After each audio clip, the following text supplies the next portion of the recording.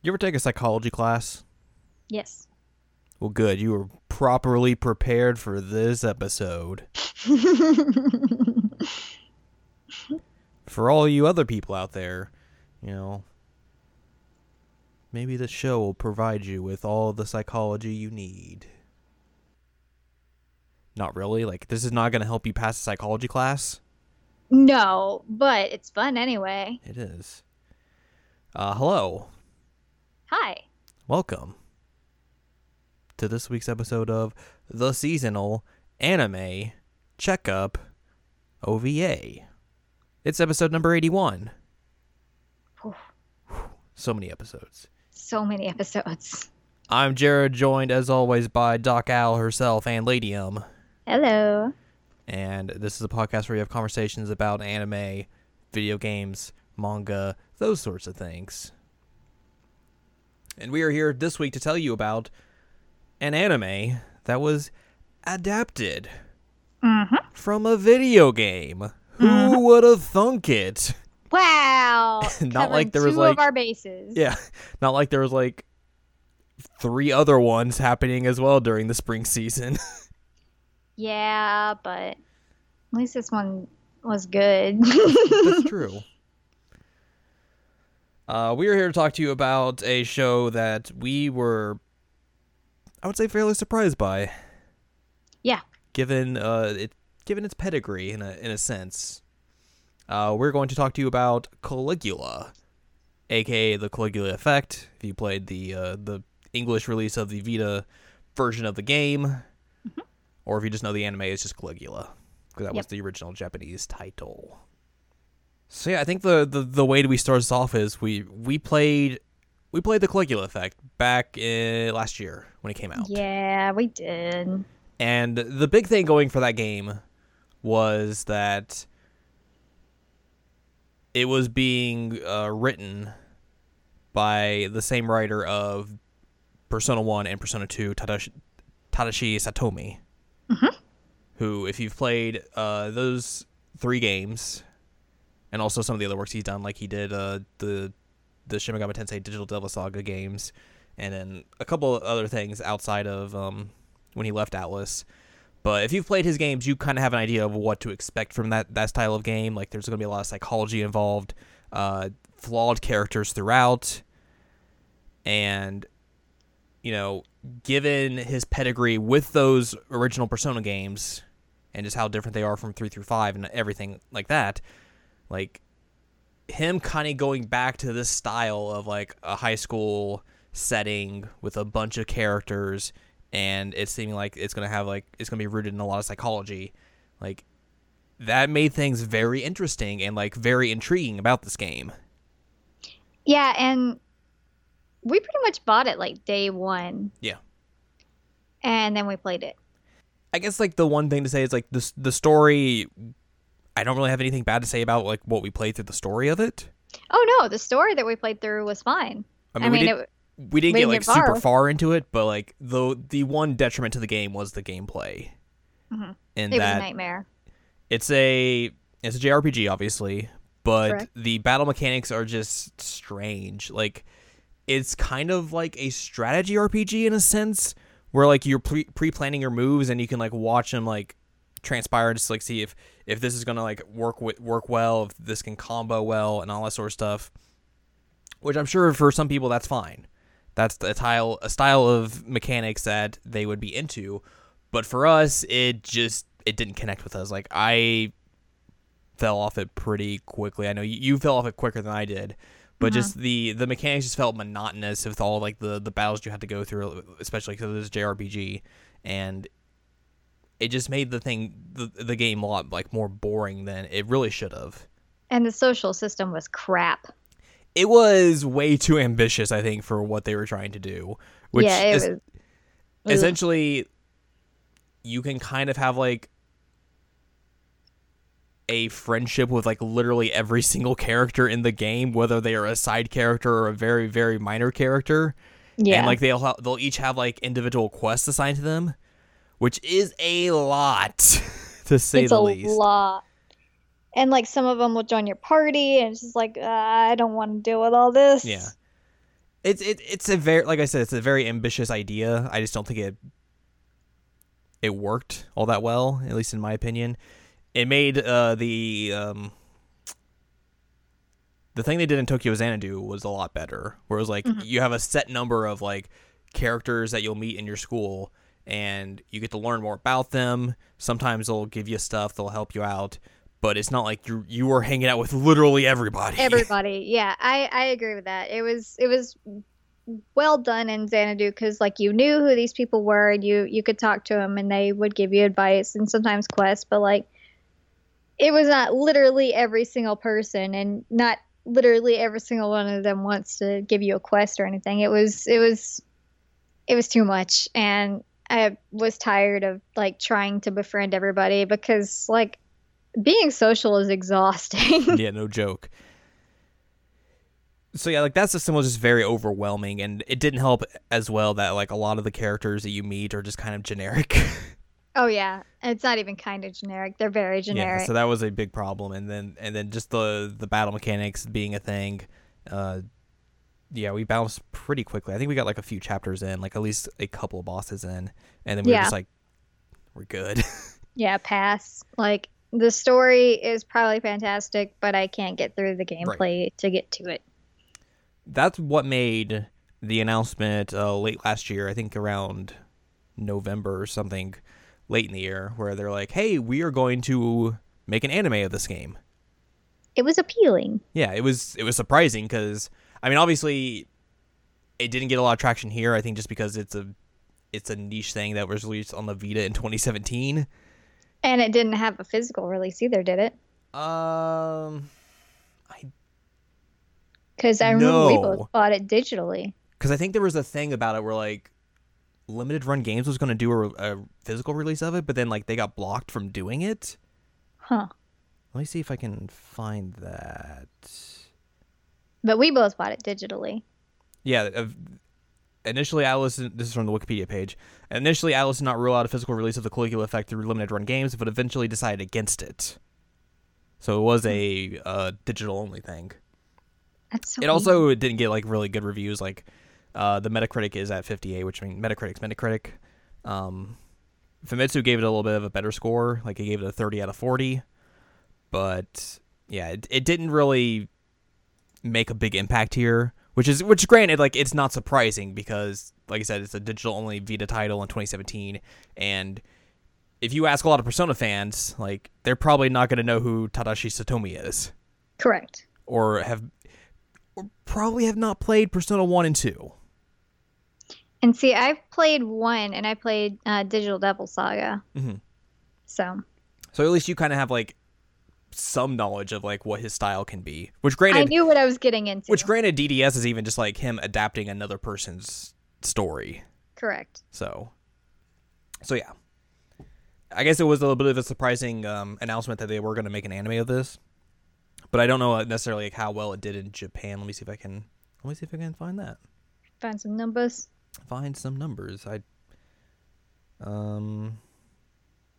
It was the second best-selling game in Japan during its opening week with 31,243 copies sold. Wow.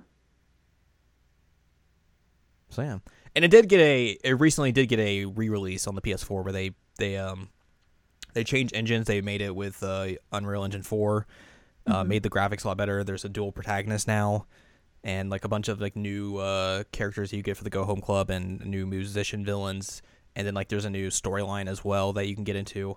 I would highly doubt that comes over here. Yeah, I doubt it. And also, it doesn't seem like they changed the gameplay a lot from like the little bits of video I saw of that. So like, it's not something like I'm like, oh man, I'm really chomping at the bit to give Caligula Effect another try. So, I mean, it's cool that like they tried to like make it better and put it on a console that has like more reach than the Vita does. But at the same time, like if you're not gonna fix like the one problem I have with it, it's not gonna make me like jump out of my seat and go buy a copy of it. Yeah, no, pass. Like, that was the whole... I would have stayed in if the gameplay was okay. It wasn't the fact that, like, the graphics were Vita graphics or anything. It was the fact that the gameplay itself was bad. Right. But yeah, that leads us to the anime adaptation. Which, again, we were hyped about because yeah. get the story, but skip the gameplay. So like, weirdly enough, this was my introduction to getting a job at Crunchyroll because I pitched them an article about this series, and they're like, "Hey, you should write this." And I was like, "Okay." Which the main basis about that article was like, here's the things that Tadashi Satomi has wrote before, and this is why you should be excited for the show. But also, the weird thing is, like, he's not really associated with the anime adaptation. Yeah.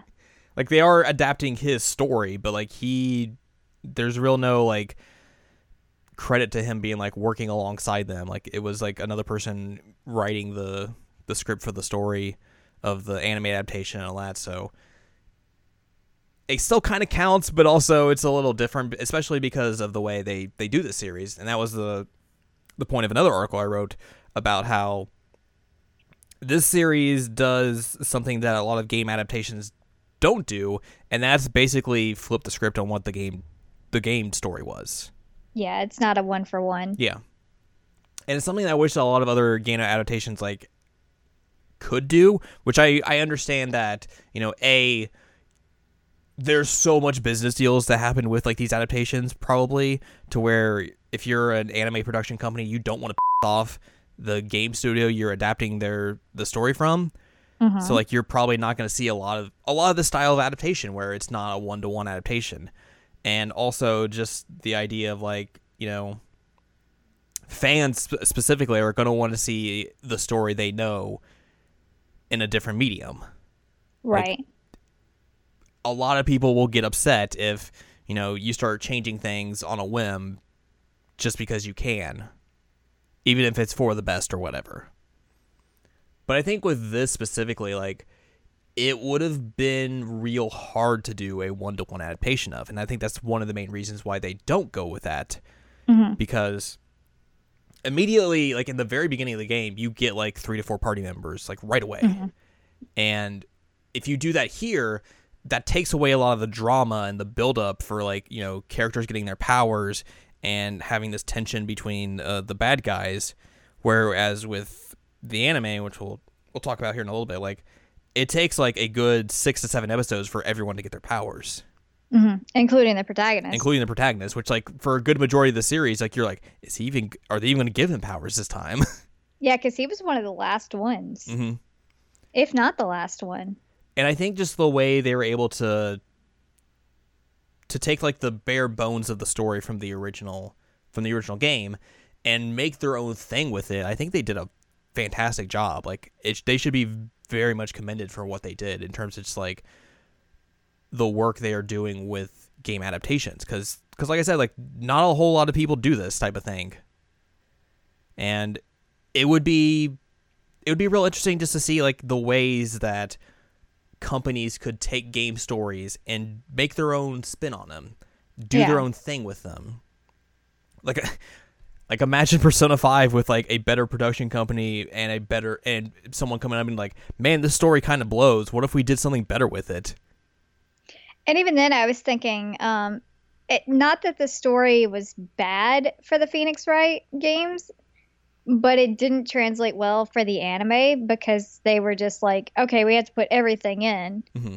And like, imagine if they had done something unique and interesting with that anime that was in like the Phoenix Wright world. Like that would have been so cool. Mm-hmm. And they did that some with like the Layton series. Because there are some Layton movies and anime that have nothing to do with, not nothing to do. They fit into the canon, but they're not any of the game adaptations. They're their own original thing. Right. And they were really, really good. And I think Persona 4 Golden kind of does that. It does. In a way, like, well, Persona 4 Golden is this weird thing all on its own, which we'll talk about at some point, I know. But I'm so excited about talking about Persona 4 Golden eventually. The way that the thing is so weird is that they're taking an adaptation of a game that is basically adding on new content to another game, and they are taking that added on content and making their own anime adaptation of it, which they've already made an anime adaptation of the original game, which if you are very confused at the moment, it's understandable because there are just layers and layers and layers and layers on top of all this stuff. And they also expect you to have knowledge of Persona 4, because if you go into this without any context, I wrote an article about this, so I kind of know what I was talking about because I did a little bit of writing about this. But Yeah, they basically just they throw you in without any like know-how of like, we're gonna introduce these characters to you. No, we're not gonna do that.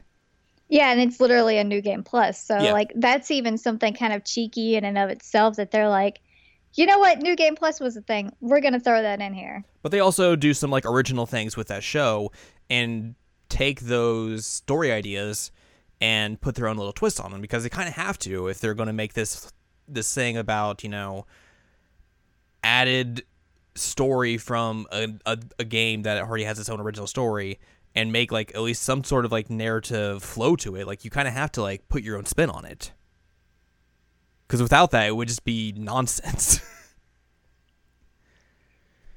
But yeah, I really commend this show for doing like that, just making an adaptation and not making it just the same old one-to-one adaptation that everyone else does.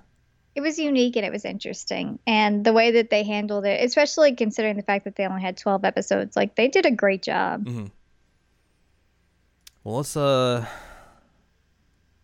dive in, shall we? Let's do the thing. Let's do the thing.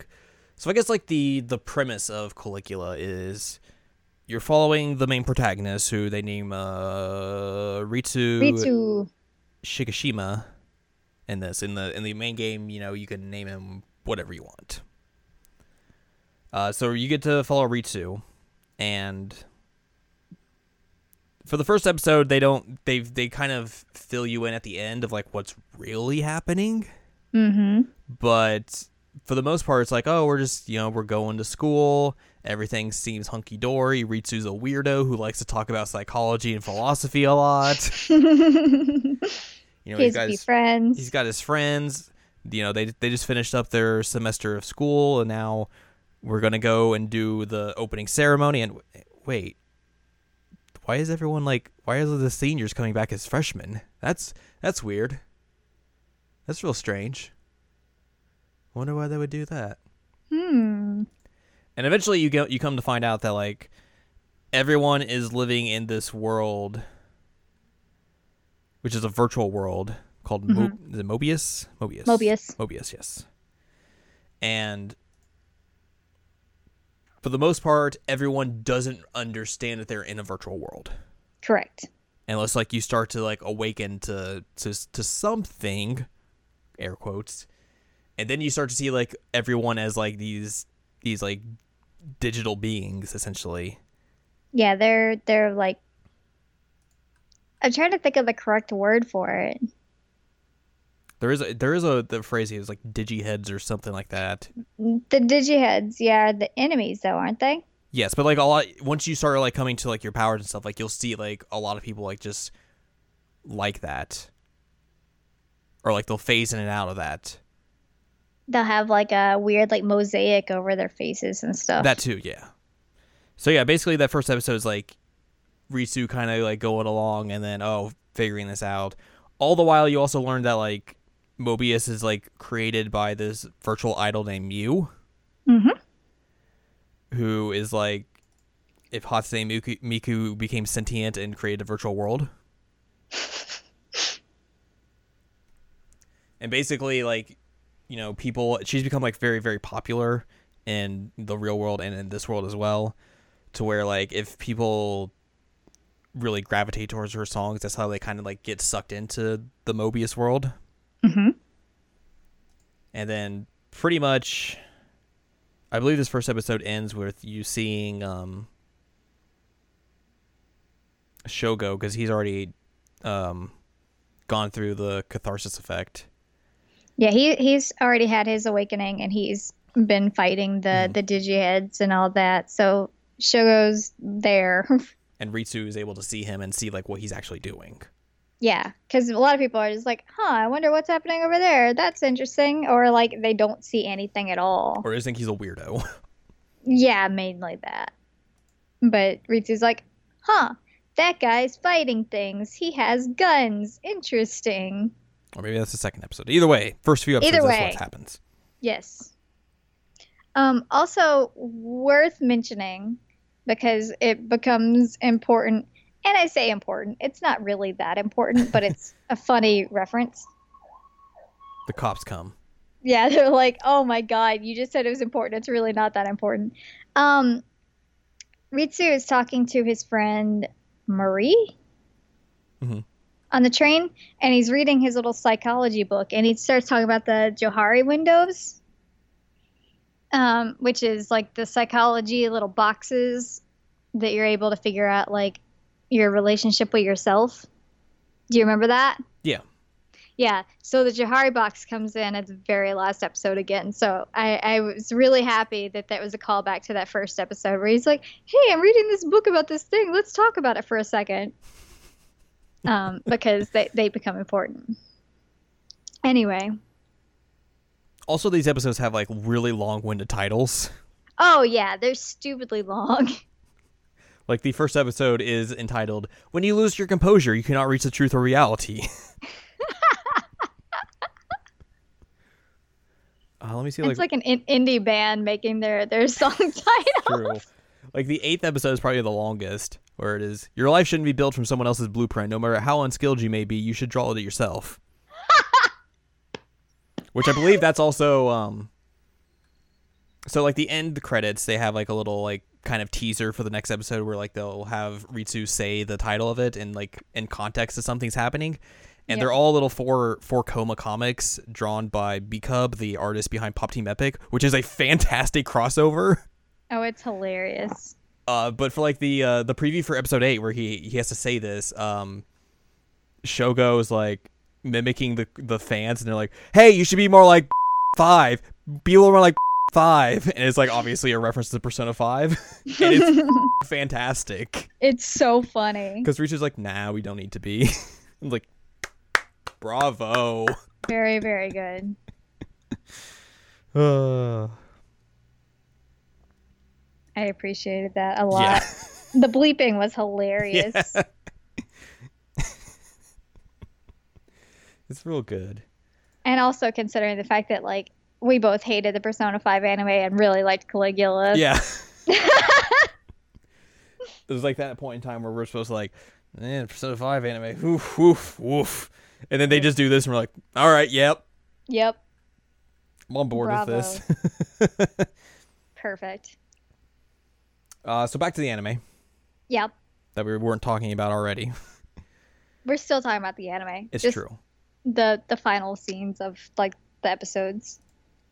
So eventually Ritsu meets his like tiny virtual idol named Arya, She's so cute. who has a connection to Mew.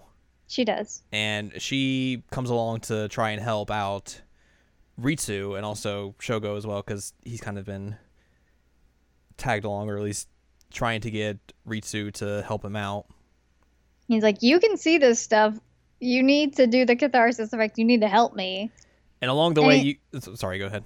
Yeah, it's like Ritsu's just like, eh. What if I talk about psychology? What if I did that? He's so funny. And then along the way as well, you learn about the musicians who are like the enemy group in this series, and they are all people who make music, obviously, because they're musicians and they have a deep connection to Mew. Right. Because pretty much they are writing music for her. Right, because she's the idol lady.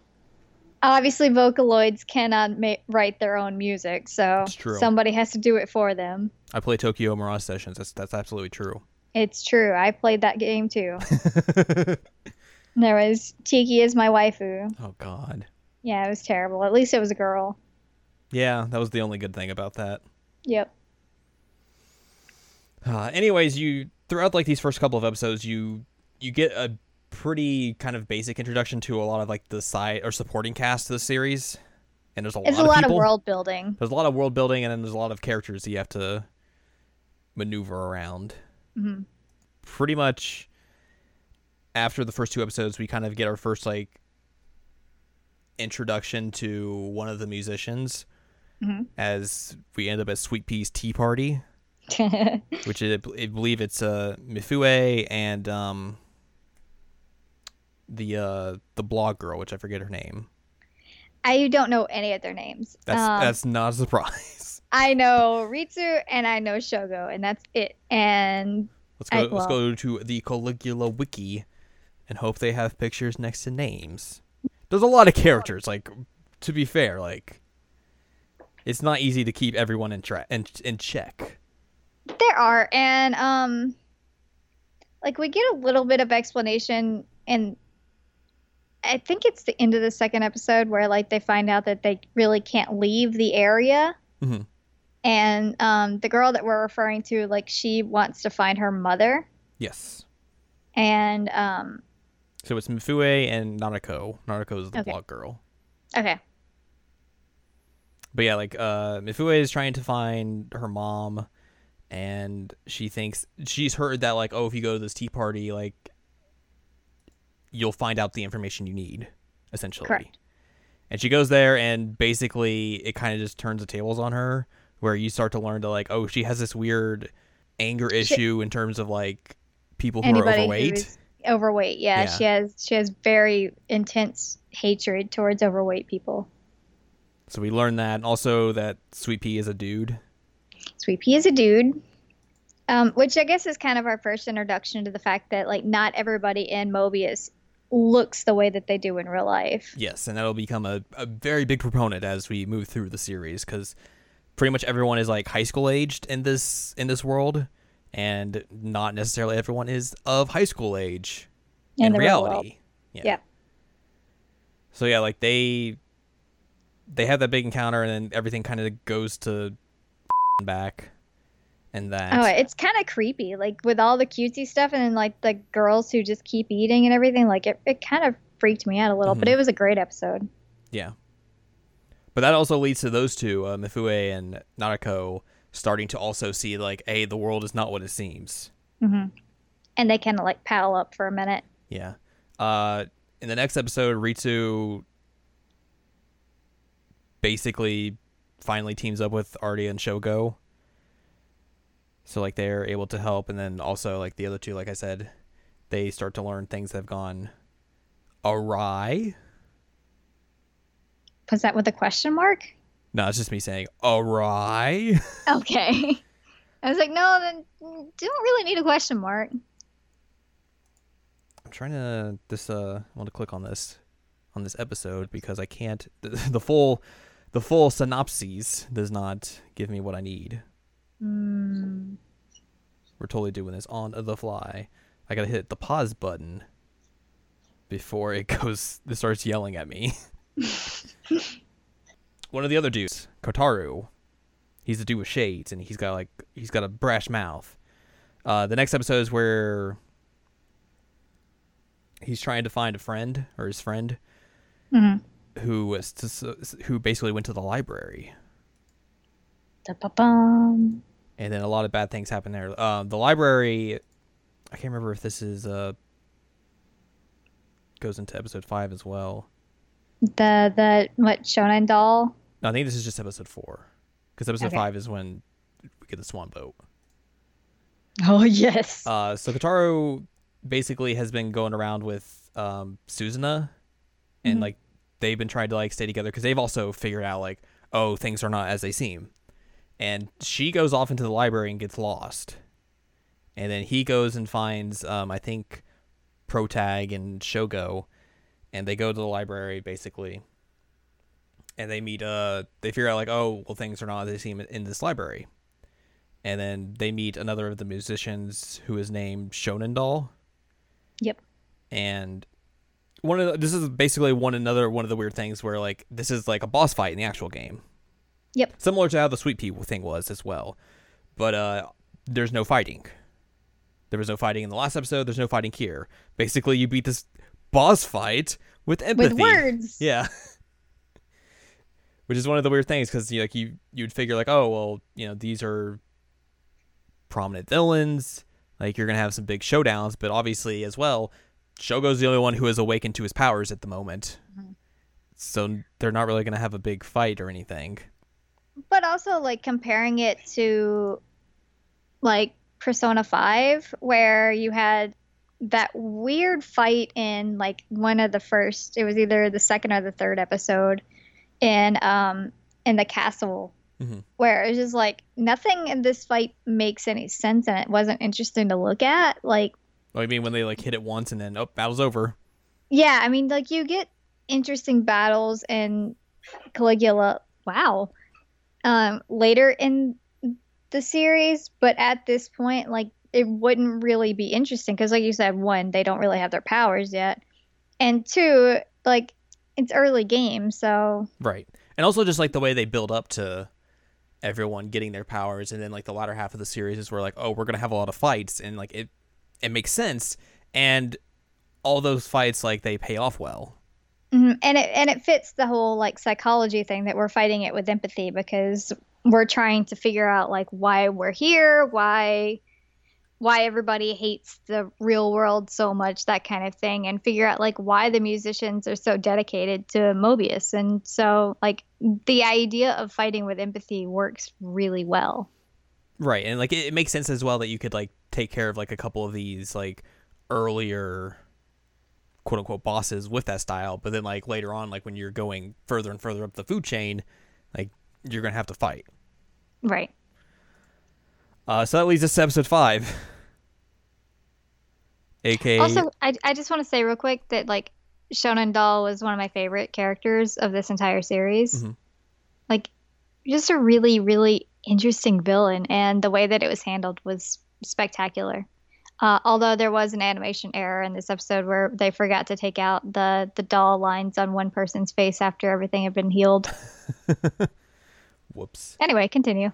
So we get to episode 5, which is the famous swan boat scene. Well, he's famous for us. Yes. Where Ritsu is just talking psychology with two girls on a swan boat. Like that's how we Yeah. make small talk. Oh my God. So like the entire purpose of this episode is that basically like there's a dating day at the theme park, and so like everybody's trying to couple up, and uh Ritsu is talking to Flower Girl, and I don't remember her name, but he's basically like, you can see Arya, and I know that you can see her, so like let's chat for a bit. And she basically like shuts him down, saying it was like a middle school pickup line. And so in order to make himself feel better, he's like, you know what? F it.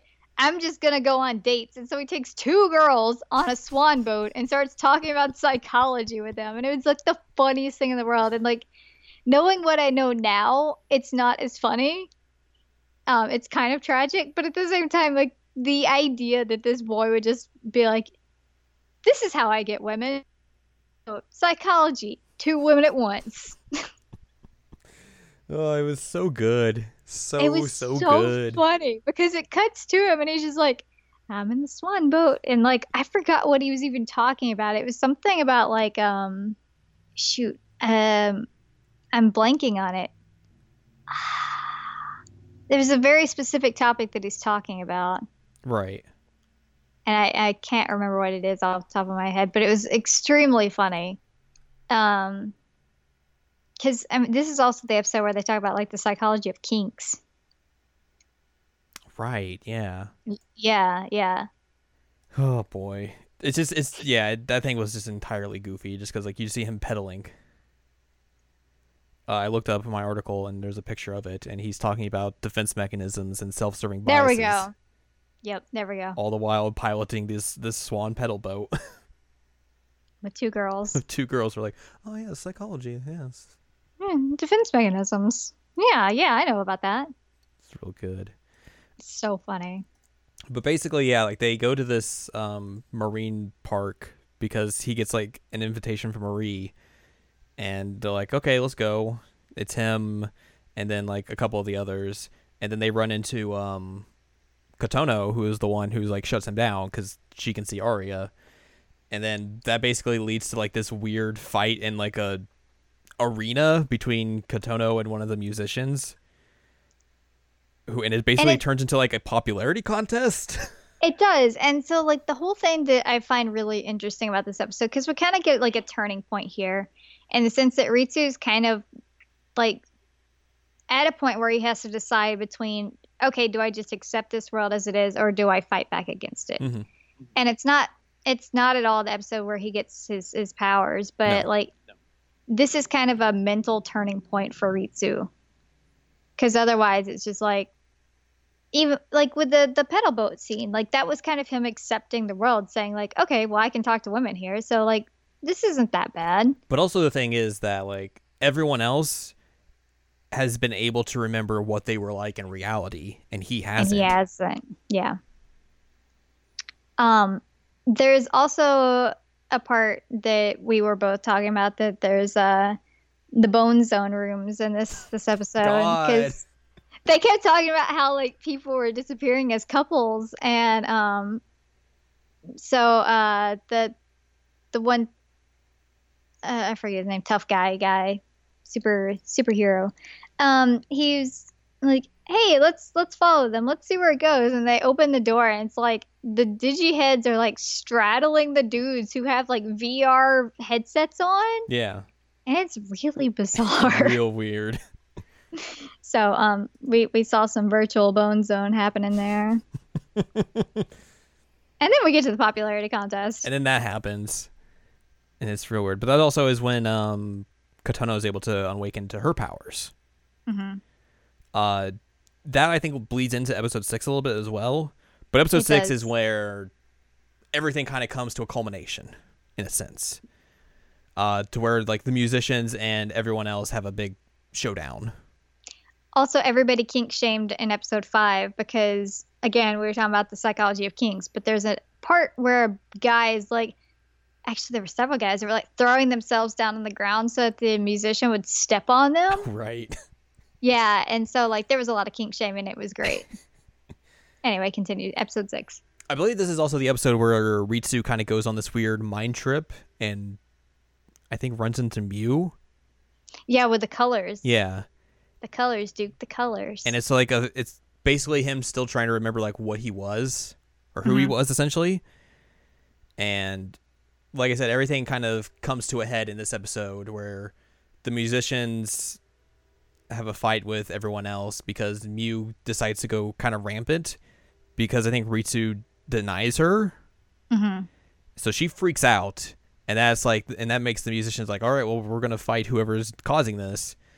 And that means everyone else kind of has to fight against the musicians, which means pretty much if you haven't unlocked your powers yet, this is where you unlock your powers. So it's like... Except for Ritsu. Yeah, except for Ritsu. So it's like Shogo, Izuru, Kotaro, Kotono, Nadako, Mifue, and Suzuna all fighting against the musicians, while Ritsu's kind of just like standing there like, I don't know what's happening. I still don't remember. And he eventually awakens to his powers, but like he still hasn't remembered who he is. Yeah, Suzuna gets a sweet hat. She does. I love that She hat. gets a hat. That's her like catharsis, is just a giant hat. And like a staff. Yeah. Anyway. So yeah, like he is able to kind of like forcefully awaken himself even without remembering anything. I think just because he's like, well, I'm gonna stop Mew no matter what, for whatever reason. I guess I'll do this, and we get this huge fight, which is cool because like we've been building up to like something happening, and then halfway through the series, like, oh, we're gonna get this huge fight. Yeah, it's massive. Which makes the next episode kind of strange because it's a very much all right, we've had this big thing. Now it's time to cool down again. Because essentially it's a month between episode 6 and 7. Fight. The Go Home Club has officially kind of been created. So like everyone is chilling in the club room. They're having a hot pot. All the while, Kotaro keeps running in and out of the room because he's saving people as Rescue Man. Yep, he's Rescue Man. Which is real good. It's so funny. And they're all like, it doesn't matter if you're saving like these digital people, right? And he's like, yes, it matters. It totally matters. So like the big thing that coming out of the battle is like Mew has gone into hiding for some reason. They don't know where she is, but like she's probably with the musicians. Musicians haven't done anything in a month, so it's pretty much the calm before the storm again. And we kind of get like just a little sense of like what everyone's been up to in the last month. And the big thing that the episode ends on is that like throughout most of it, Ritsu's been gone. Yep. And then like you get a at the very end, you get like a cut to like where he's with everyone, and they're like, okay, well, what's the plan? And then you also see Kensuke, who is a member of the musicians, in the Go Home Club room with everyone, And he's like, oh, hey, President, what are we going to do? Which is a very interesting way to introduce that he joins them by turning on the musicians, because in the game, he is the first boss you fight. Yep. Which he does kind of get into a fight in the first couple of episodes, but it's like nothing real particular. But when you fight him in the game and defeat him, he joins you. So it's interesting that they wait until now to have him join, which I think is actually kind of like, it makes it more impactful and like a little bit more intriguing to like, where you're like, oh, wait, what's he doing here? Yeah, and the way that they did it with like everything building up, and then that very final bit of the episode, they're like, oh, okay, he's here now. And like, wait, what? And there's like no explanation. Yeah, it was great. Like, it was a really neat way to do it. Mm-hmm. So the next episode is where we kind of get like we get backstory on Izuru. I really liked this episode. Because he was just kind of like there. He just kind of shows up and is like, hey, what's up? And then you don't really know much about him until this episode, where like you finally get into like, okay, what's his deal? Why is he here? And all that. But basically still everything's calm. And it's like the other side of the hot pot episode. Right. Because you're finding out like he was sent out to get like ingredients at one point. Mm-hmm. And you're finding out that there are like weird popularity contests with like, who's the hottest guy? Mobius. Yeah. So we have Ike P. Or I guess it'd probably be EKP. I think he says it Ike, doesn't he? Does he say Ike? And I don't know. I could say it Ike. Well, whatever. Blonde hair or sunglasses. Did he ever actually say his name? I don't know. That's a great question. Anyway, it ends with P. Yeah. He's one of the musicians, and he's very brash, very arrogant. He thinks he's the shit, essentially. He is obsessed with being the most popular man and the most attractive man. Yes. And then like he's basically held this I guess ranking for a good while, and then eventually like all the girls get wind of Izuru and are like, who is this guy? We need to talk about this man. Oh boy, let's follow him. And the musician gets real peeved about this. And there's also there's some information that we're getting here that while Mew is asleep, that Mobius is kind of like halted. Yeah, like it's not like if things get damaged, it's not being fixed. Like supplies aren't coming in, so like stores are shutting down. So it is basically in like a standstill. What's her name? Sweet Pea or whatever. Like realizes that she's gaining weight from eating all the sweets because like Mew can't help her with that, and like all the sweets places she wants to go to are closing down. The rich girl can't afford any of her things because her credit cards are cut off. Mm-hmm. And EKP, Ike P, whatever his name is, his rankings were really tied to Mew because that was one of the things that made him happiest, was him being the most popular, most attractive. And so like once everything's kind of, which I will say that that's one of the coolest things about Caligula, is this whole idea of like, well, what happens in this virtual world when like resources are scarce? It's so cool. Yeah, it's a very interesting idea that like you don't really see explored that often.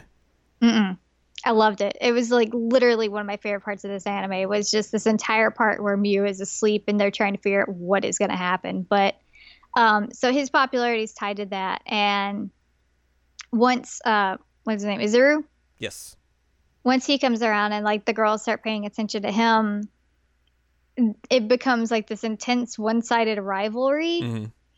And there's an interesting part where the girls who are hanging out with Sweet Pea at the second episode, like the overweight ones that the one girl hated, one of them's like, oh, I'll never abandon you for this guy because you're the best. And he's like, oh, that's good. I'm so happy that I at least have one fan. And like a few minutes later, you see that she's abandoned him. Yep. And it hurts. Like, you feel really bad for him, even though like he's an utter like, you can feel like that pain from these guys. And that's what I think really is effective about this anime, is that you really understand that you have empathy for the villains, even if they are villainous. Mm-hmm. Like, you understand their motivations, you understand where they're coming from, and you sympathize with them because like it does suck being bullied. And he brings that up a bit because of the store clerk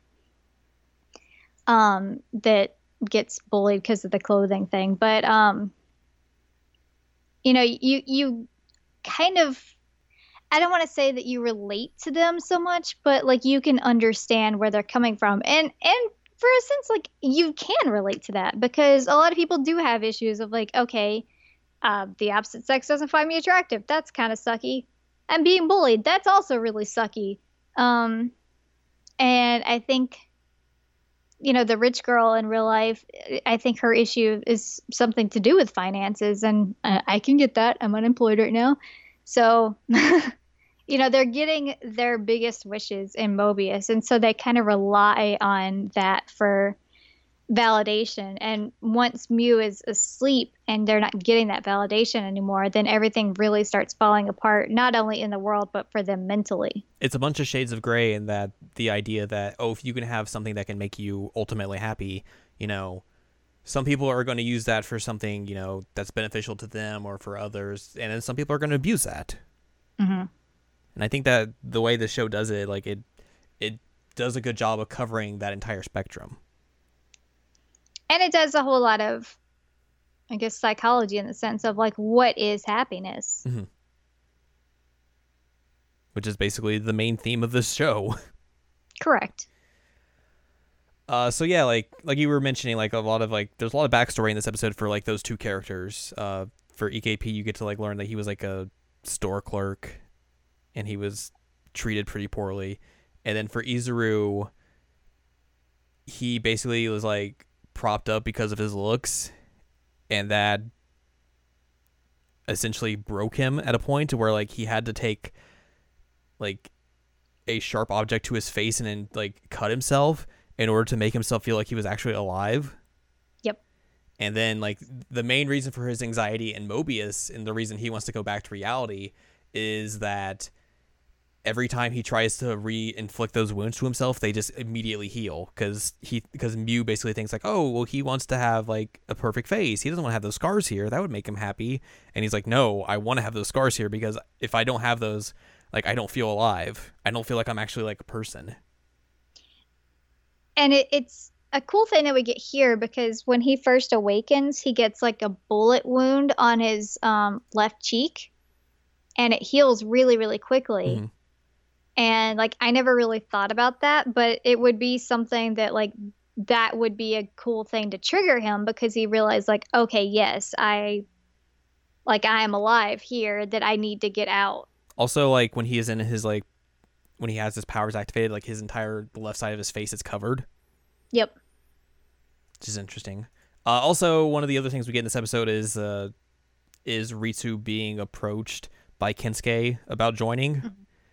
And Ritsu's just like, you sure you're not like a traitor or just like trying to spy on us? And then he just eventually lets him join. So he's like, yeah, okay, cool. We're good. Definitely one of the hardest scenes to watch in this entire anime, though, was Izuru, like, after the roof breaks and there's glass everywhere, and he's, like, laughing hysterically and cutting himself repeatedly. Just like stabbing himself in the face with, like, a piece of glass. It was really hard to watch. Yeah. Like, it was disturbing, but, like, in a really good way. That leads us to the next episode, which these last 4 episodes don't have synopsis, but I think I know what happens on these episodes. I hope so. I believe episode 9 is when the Go Home Club enacts their plan from episode 7, which is, hey, we're going to charge in on where the musicians are. Yep. And try and take them out. They found out that there's like a tower where they hang out, which I mean, like, makes sense because they now have a former musician in their ranks. Yes. So that's basically the whole plan. They run into a few snags, obviously. Like, they run into Shadow Knife. Snags. Oh, my God. Shadow Knife is a musician who basically thinks, like, he has this one form of justice and that's it.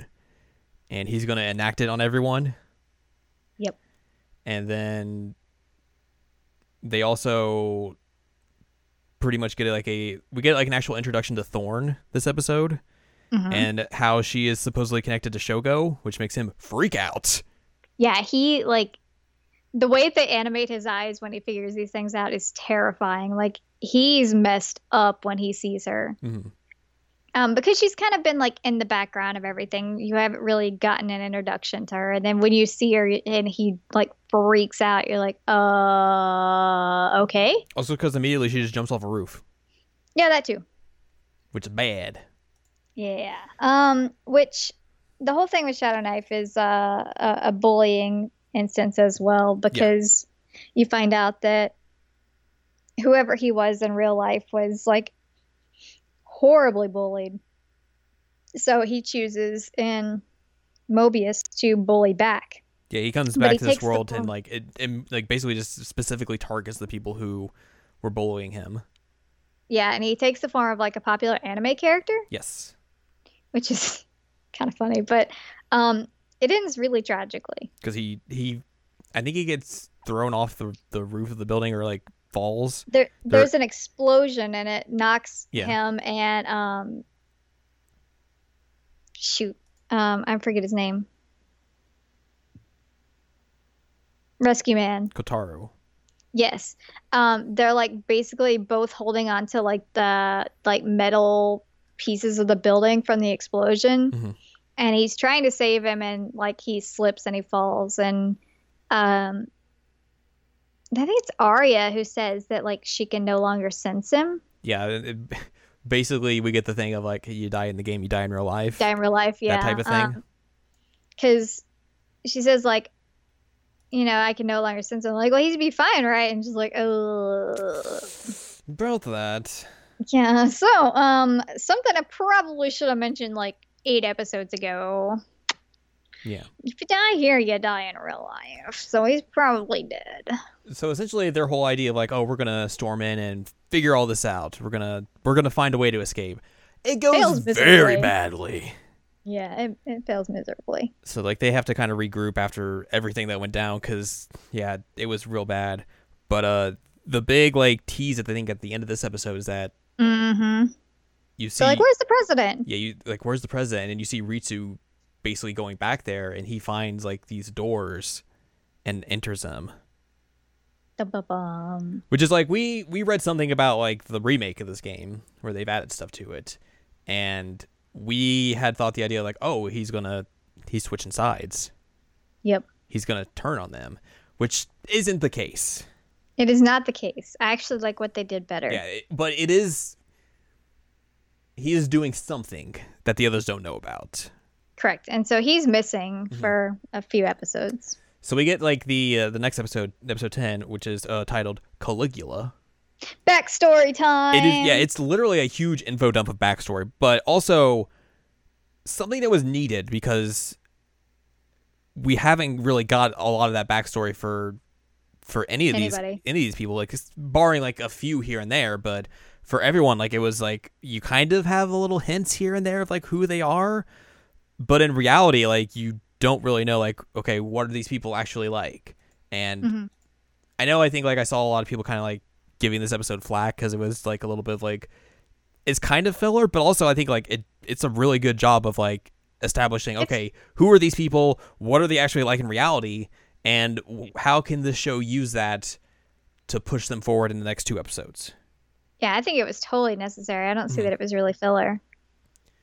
So essentially it is literally all of the Go Home Club like saying who they were. I think the only one who doesn't is Kotono, but she saves that for like the final episode. So you learn that Shogo, he basically calls himself a murderer. He's 30. Yeah, he's really old. Hey! Hey! I'm kidding. I'm 30. I'm kidding. But he's older than their portrayal itself. He called himself a murderer because like he'd had this friend who had like taken a liking to him. Like he really wasn't like good with people before, and eventually things get real sour to where she's like, "Hey, we should die together." Yep. And he basically backs out of that at the last second, and she dies, but he lives on, and he feels immense amount of guilt about that. The one thing that's really messing him up is obviously that Thorn looks exactly like the girl like her. who killed herself. And that's why he like freaked out immensely. You learn that Kotaro is like a middle schooler. And he has an obsession with heroes because like his dad was a firefighter who passed away, and he wants to like fill in those shoes, but he's not necessarily like grown into his body, and he's like a smaller middle schooler. So he has a lot of anxieties about like, I want to save people and help them, but like, how am I supposed to do that with the way my body is? And like, I don't have like the strength to do that. Which you find out that he's a middle schooler because when Shogoro says that he's 30, he's like, wow, you're over half my age. And he's like, excuse me, what? But yeah, I mean, it's interesting. And it's not something you'd expect that he'd be like a middle schooler because he's one of the tallest ones of the group. And, he uses like a pretty heavy like hand weaponry. Mm-hmm. But yeah, he's a middle schooler, a small middle schooler. Kensuke is like just a dude who wanted to be a musician. Yeah, so that his is kind of like the most boring of them. And he's even like just says it like, look, my backstory is not that like super like crazy or anything. It's like, I just wanted to write music, and like my parents didn't want me to do that, so here I am. Naruko is someone who basically was getting trolled on the internet and tried to like switch that around on people, and it ended up like becoming like kind of like popular on the internet, but like the popularity was very like fake and void of like real interactions with people. It was just like more people who were into the ways that like she was just trolling on the internet, which is like very very 2018, I guess. Oh yeah. So like she basically kind of comes to the realization like all these people that follow her like don't really care about her. They just like care about like her content and like the kind of like stuff that she's doing. Mifune, you basically kind of like, she tells you like what you already kind of know. Like she has a mom who like has battled being overweight, and I think she have like an eating disorder? She has an eating disorder because she's afraid of becoming like her mom. Because she was really, really embarrassed that her mom was overweight. And then Suzuna is just like, hey, I don't have friends. I don't really know how to talk to people. Which is also something you kind of like already had an idea of like what it was going to be after the Shonen Doll episode. Yep. So that is everyone's like backstory that you get. The only ones you don't get is Kotono, because she's like the last one to go, but then like things go crazy at the end. And then also Protag, who is missing at this point. So this episode ends because I believe the reason they were kind of going around and talking to everyone is like they get locked into the room.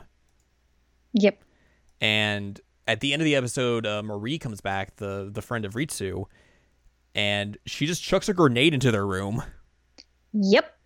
And then she's just gone crazy all of a sudden. Yeah, because like throughout the entire show, she's been fairly normal. She's been like one of the friends of Ritsu and kind of like a background character because you assume that she's just one of the like recreations in there, but nope. She's nuts. She is, yeah, she's kind of lost it and just starts chucking grenades and explosives and all sorts of stuff at the rest of the Go Home Club. So that's why Kotano isn't able to give her backstory. And then we also see that protagonist is in the real world. Yep. And I believe that's how that episode ends, with those two revelations. Episode 11 is where we finally get Ritsu's backstory, which is a bit of a bait and switch because the person you see who wakes up in episode 10 is the person that Ritsu has modeled his character after. Yep. Ritsu, in reality, it does not look like that. The person he's modeled his character after is like the team lead of the Mobius Project, essentially. And actual Ritsu is kind of like this very introverted person who has trouble connecting with others and found a way to connect with Mew when they were developing Mobius. And that's kind of like how Mew got all of her ideas of like what happiness is supposed to be, is through talking with Ritsu. And then she just disappears, and he kind of like isn't able to handle it, and then has to and forces himself into Mobius to try and figure out like what happened, but loses his memories in the process. All the while, though, in the real world, people who go into Mobius basically go get like this. There's some sort of syndrome they have classified that as, but like they kind of go into comas essentially. Yep. And no one is waking up from them, but Ritsu has been able to. So like the team lead's like, "How are you back? Like you should not have been able to wake up. Like that's not possible." Ritsu's like, don't worry about it. I'm here to I'm fixing Mobius. That's what I gotta do." So basically, he just like goes back to like his company's building and like just furiously trying to code, gives other visual Ritsu, I forget what his name actually is, but shoot, I knew this one. It was like Shingo or something. That sounds about right. But like he gives him like kind of like a big rundown of like, okay, what's happened, why I need to fix this, and then he's like, "Well, why don't I help you?" And Ritsu's like, "No, I can do this. I gotta do this myself." So yeah, and then all the while that's happening, like there's just a fight happening in the school in like actual Mobius.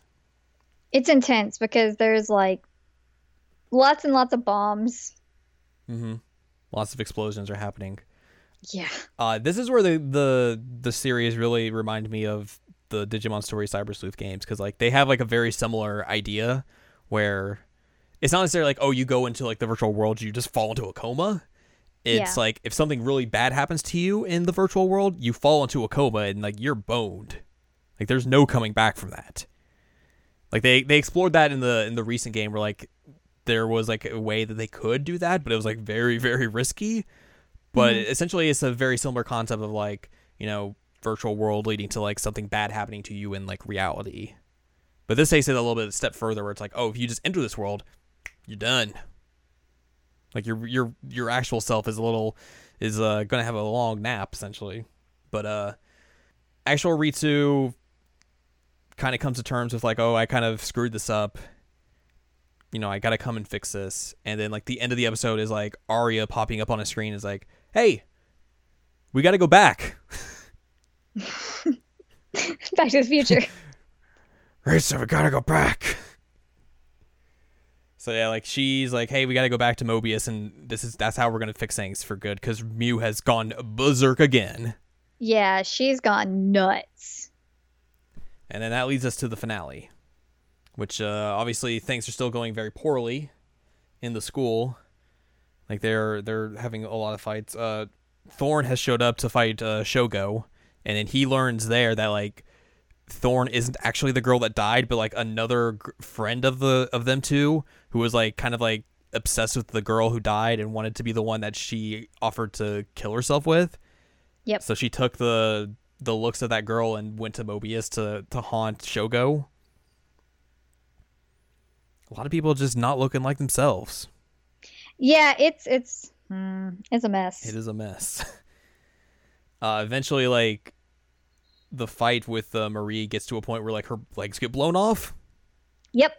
Which I've discovered reflects how she is in real life. Because apparently she's paralyzed in the actual world. Mm-hmm. I didn't know that because I didn't finish the game. All the while, Mew is destroying Mobius. Yep. And then eventually Ritsu comes back and is able to kind of like save everyone. And while Mobius is being destroyed, he like teleports them out, which I assume means like they get out of Mobius. Mm-hmm. And then it's finally just him and Mew. And the reason that Arya has brought him back is like, hey, you have come to an understanding of what happened, of what you did, and of like what you need to tell Mew. You need to tell her your actual feelings of what happened and convey them in a way that she'll understand. So that's what he does. That's why he comes back. Mew is still kind of gone very hectic, so where it's like she just stabs him at one point, right in the gut. But like it doesn't like necessarily affect him that much because he's still able to kind of like come back and chit chat. Yeah, I mean he struggles for a bit. He gets Yeah. like butt blood, which is really Butt weird. blood. But if the butt blood disappears at one point, it made me really upset. But he's got like these blood stains going down his butt. But essentially, the idea that he has to convey to her is like, hey, when I was telling you what happiness was, like I was wrong. Like that's Yeah. not what happiness is. Like happiness is going to differ from person to person. It's not going to be just like what I tell you because that's not going to be the same for everyone else. So hey, I messed up. Let me tell you of like what I think happiness actually is. And he's able to do that and basically kind of get her back under control into a way where like they're able to get out, or at least he's able to get out.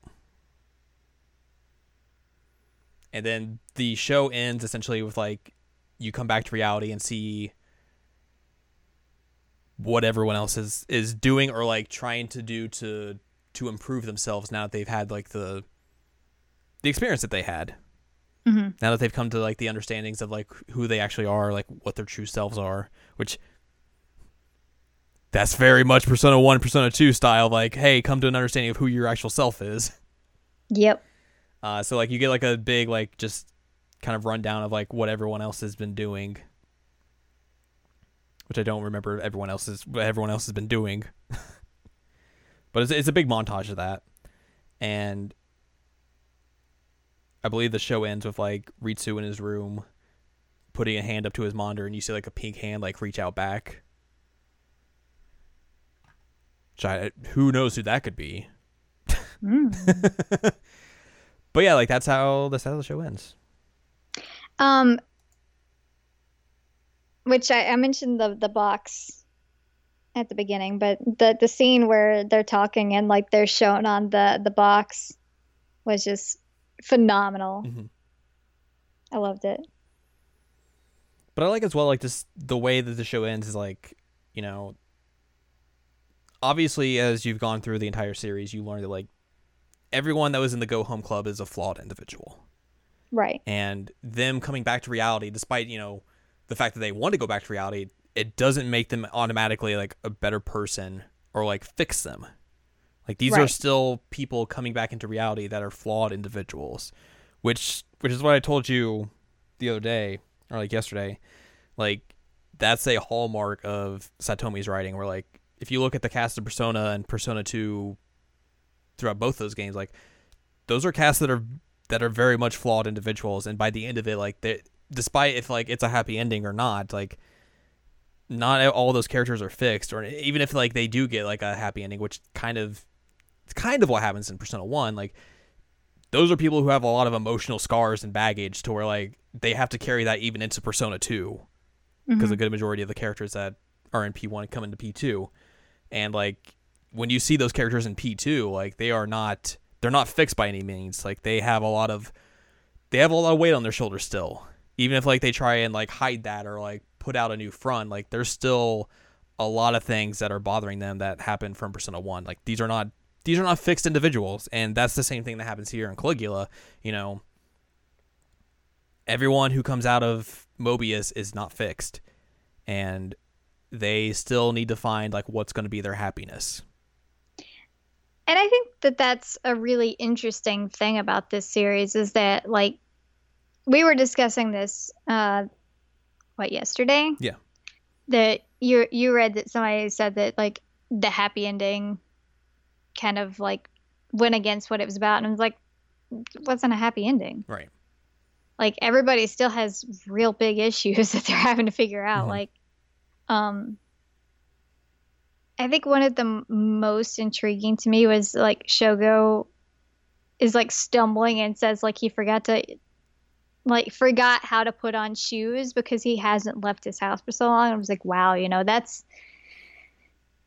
shows the amount of damage that was done to him like by his friend's suicide and how much he blamed himself. And like he's trying to get better, but he's still like he's struggling. And I wonder if that as well is like obviously like, you know, people not coming out of like him specifically, like, hey, I'm not coming out of my house for a while, coming in a shut-in, but also like how long they've been in Mobius, like that's gonna your muscles are gonna deteriorate. yeah. Mm-hmm. But everybody else seems to be doing okay. But like obviously we don't know like how long it's been since like they got out of Mobius. Right. Like I don't know though. Like Susan is still alone, Mm-hmm. and Kotaro is still having is still very much like having problems. Like you said, Naruko is like she's like, oh, I'm just deleting all my blogs. Like it's not necessarily she's fixed everything. Yeah. And the shoot, I keep blanking on names. Like the middle school kid is still like idolizing the heroism. Like not a whole lot actually changes for these people. And like yes, they're back in the real world and they've probably learned something, but like I don't really see it as a happy ending in the sense, and especially like Ritsu learned a lot, but Ritsu is still doing the same that he was doing before. He's still a shut-in. He's still obsessed with Miu, and he's professing his love to her. The only thing like I think the ending like gives them is it gives them opportunity to change. It does give them opportunity. But it's not an immediate change. And it's not given in the sense of like we see that change happening. Right. Like we do see an effort in some instances, but there's no guarantee that that's going to work out. Exactly. Like I go back to Persona 1 and Persona 2 a lot because like that's the big connection between these works, but one of the main villains from Persona 1 comes back in Persona 2 because he gets mind controlled. And the big like one of the big things like when you fight him again, like the characters from P1 are like, dude, why are you back on the like as a villain again? What happened? Like I thought we were able to reach out to you. Like I thought we were able to kind of break through to you with empathy. And he's just like, look, that's just the way things are sometimes. Like I just can't help it. And I think like that's a really interesting idea of like character choice of like, look, like you can have these characters think like, oh, we're going to be able to save this person. But, from whatever circumstances. Not everybody can be saved. Not everyone can be saved, yeah. And I think, like, with the way this ends, there is the opportunity for, like, hey, all of these people could have an opportunity for change. They can become better and all that. But at the same time, whether it's people in the musicians or in the Go Home Club, there's also the flip side of that to where nothing's going to change for them. Because, whether it's circumstances, opportunities, or just the way they are themselves that they can't change, like they'll either stay the same or become worse. And it's a very intriguing idea, I think, just story wise, because usually when you have endings, it's hey, we'll make it ambiguous at times, but also it's easy to kind of like understand where characters are going to go or where their arc's going to go. But with this, like it could easily go either way. And I mean, I like the idea that there is that hope there, but I also like the idea of us not knowing. Yeah, it's very good. I really like this show. I thought it was well done. And I mean, there are some issues. Like, I know that the last episode had some weird animation bits. Yeah, there was some weird animation bits like kind of like throughout the series.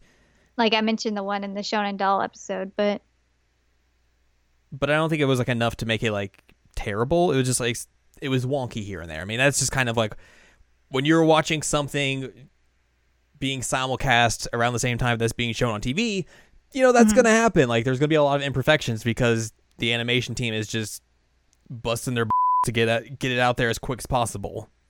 Right. Like if you want the better version, wait for it to come out on home video.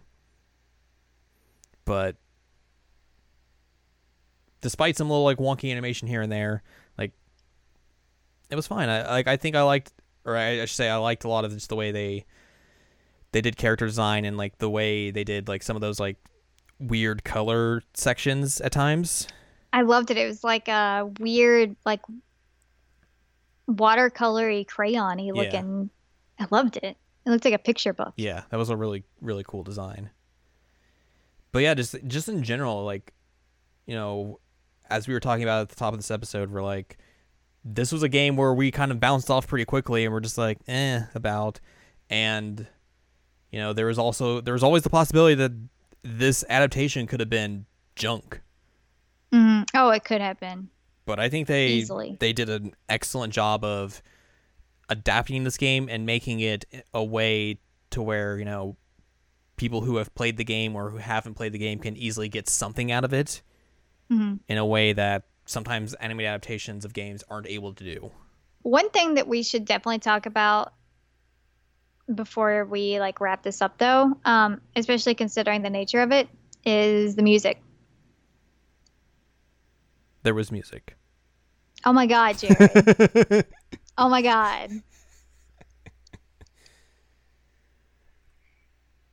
You hurt me sometimes.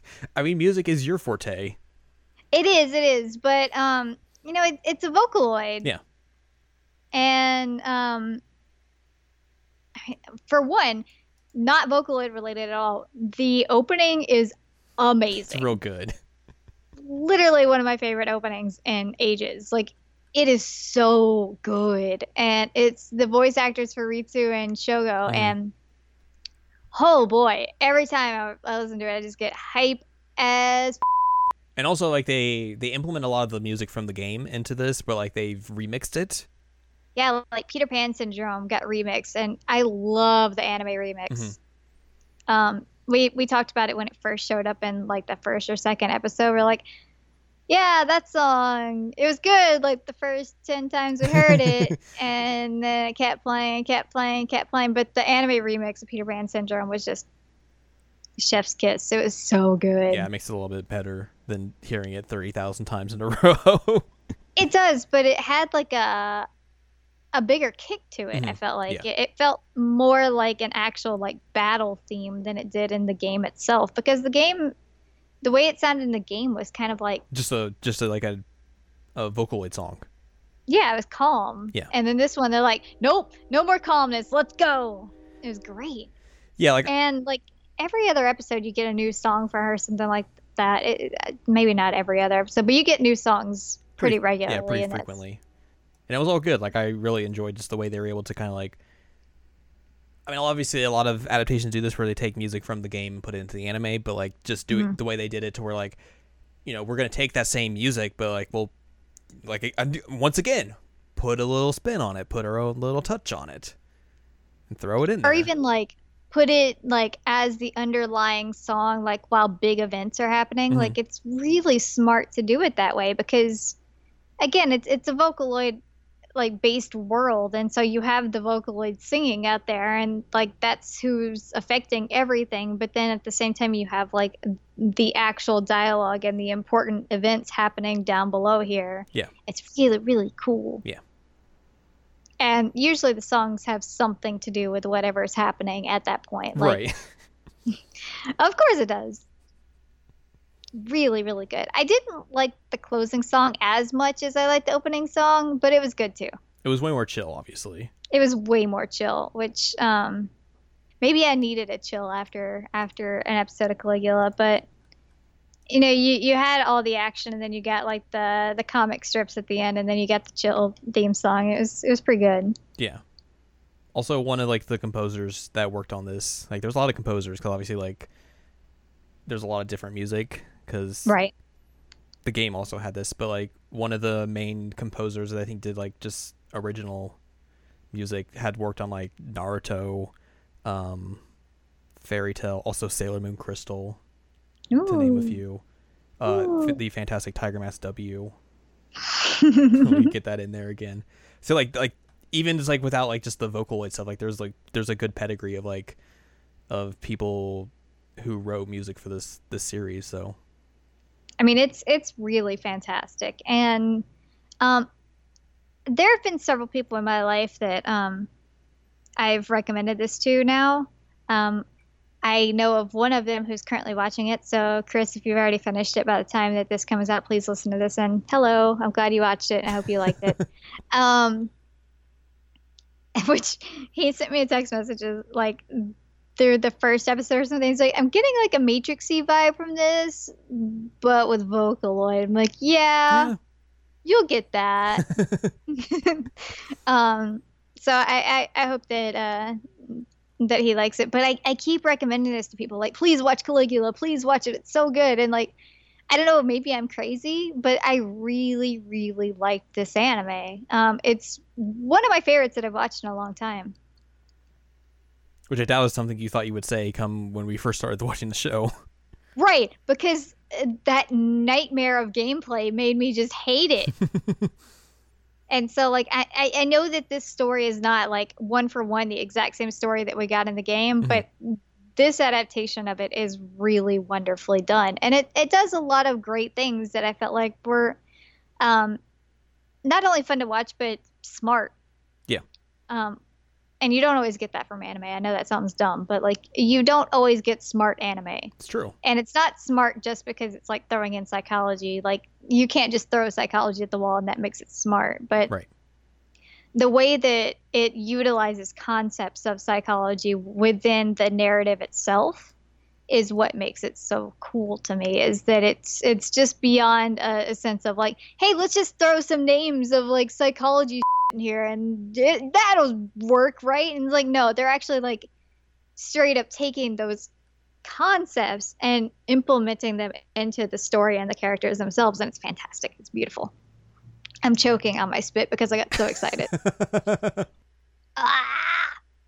I've been so excited to talk about Caligula. It's true. You've been like, I was really ready to do this episode. You've had to deal with my text messages about it. You've been very excited. Very, very excited. So yeah, I really would recommend this to most anybody. Especially if you know, obviously if you like Persona, like I think this is kind of like a given of like, hey, you should definitely check this out. And I think it's a really interesting take on like mental health. Yeah. That you don't often get in, for one, Japan, and two, in Japanese media. Because every single one of these characters has some kind of issue, like some of them to very extreme amounts. Like the one girl has an extreme eating disorder to the point she's in the hospital because of a reaction against her mother. And I mean, that's intense. Right. And it's not really something that you see in media a lot. And especially done in like a respectful way. Yeah, exactly. So anyway, I'm a nerd and I loved it, and I would probably swoon for a boy who took me on the swan boat and talked about psychology like real. Like, knowing that Ritsu was an adult and knowing that he was taking girls on swan boat and talking psychology, I'm like, you know what? I would. That's all you need to know about me, really. Just the fact that, like, yeah, okay, I would totally make out with a dude who's swan boat psychology to me. Can't even get that all out there. I you know what? That's the way to my heart, man. Now we know the secret. Step 1, be an adult. Good step 1. I mean, it's really hard for anime these days, you know? That's true. Step 2, get me on a swan boat. Step 3, get psychology did. Yes. Please talk to me about defense mechanisms.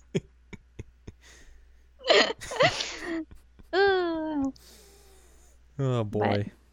But anyway, that, like I said, that says a whole lot about who I am as a person. So I think the moral of the story is watch Caligula, don't play the game. Don't play the game, watch the anime. Yeah. That's all you need to know. Yeah. Yeah. Look out for swan boats. I mean, they're not going to, like, attack you. You don't know. What if it's a swan dressed up as a boat? Oh my god, then they might attack you. Stay away from them. They're vicious. They have, like, teeth. Exactly. It'd be dangerous. Wasn't there a swan boat in Tokyo Xanadu too?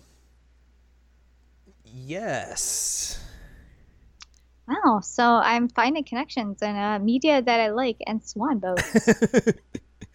The big correlation. Wow. I don't know why I said it like that. That was a weird way to say wow. Wow. Oh, I'm blushing like a million times to red. I can feel my cheeks just being on fire. I feel like I've revealed a lot about myself today on this episode. Yeah, you like adults, swan boats, and psychology.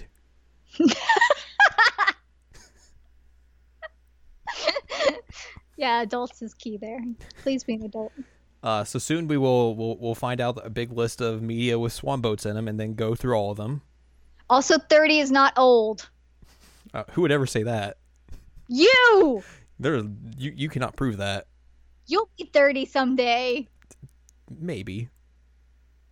I mean, yeah. You're not going to die before you turn 30. I won't allow it. All right. I will come resurrect your You're just gonna pull me out of the grave and get up. You can't do this until you hit 30. Then it's fine. You can do whatever you want then. Once I hit 30, I'm gonna gray my hair and start walking with a cane. Look, I proved it. I'm old. People still think that I'm 16 years old, man. You gotta run with that then. I got the baby face. But yes, we will start our ultimate mission of finding all media with swan boats. That's what we're gonna do. All right, that's gonna wrap this episode up. Yeah, we're done. This is all we need to do now. It's over. If you would like more from us, go to seasonallycheckup.com or sec.cool, where you can find past episodes of this podcast and other podcasts like Seasonally Checkup and Jared and Now Watch. You can also find columns and reviews on the site as well. If you want more from Anladium, go to anladium.com. She has columns and reviews on her site, like a brand new one. Yeah! I did the thing. Where you talked... It's not about swan boats. It's unfortunately not about swan boats, but you talked about... your do you want me to tell? Your relationship with Persona 5 and the latest Fooly Cooly. Yep, I sure did. I wrote it... It's been in process for what, half a week, something like that? Maybe 2 weeks. Maybe. So it's been in the process for a while, but I finally got it up. Please read it, and if you hate it, then I don't need to know. If you like it, then please tell me. I liked it. Yay! Thank you. Yeah, you were the first person I sent it to. Yeah. What else do we have? Oh yeah, Twitter. If you want to follow us on Twitter, twitter.com/animecheckup is where we do the Twitters. You can see me talk about Akihiko Sonata at 3 o'clock in the morning. That's just every day. That's true. You can follow us on Patreon, patreon.com/SACOVA if you would like to support this very podcast, because that'd be cool. Yeah, we'd like that. We'd like you. Next week is a week. It is indeed a week. But I think we have an idea of what we're going to talk about. I think so. It's a certain thing we've been playing. It is a certain thing we've been playing. And it'll be nice because we'll be able to talk about several different versions of it. That is true. I'm ready to talk about some bones I got to pick with this version that we're playing. Because, oh boy, I did not remember that this game was as rough as it was when I first played it 6 years ago. Yeah, I mean, there's some issues. It's still okay, but it's not the definitive version. It is not the definitive edition. We talked about this last year and once again in a part of a retrospective, but it's finally time to talk at length since we are playing a version we haven't played in a good long while. We're going to talk about Persona 3. I have not played it since, I think, 2008, based on the name that I used in the save file. Oh, boy. Mm-hmm. I haven't played since 2012, because that was when I bought Persona 3. Well, now you spoiled what it's going to be. I already said it. Okay. I said it before that. Did you? Yeah. Jeez, I'm an idiot. Someone's Anyway. not listening, clearly. No, I'm listening. I just don't understand words, apparently. Sorry, I should have said Swan Boat Persona 3. No, that's not what... I guess I just got distracted by Akihiko Sanada. That's probably also the fact. Yeah, I think so. But yeah, we'll do a dive into that game, the various versions of it, because there are quite a few, and dude, they need to remake that game. Yeah, they do. I'm about that life. It's true. So I look forward to that next week, and we'll meet you there.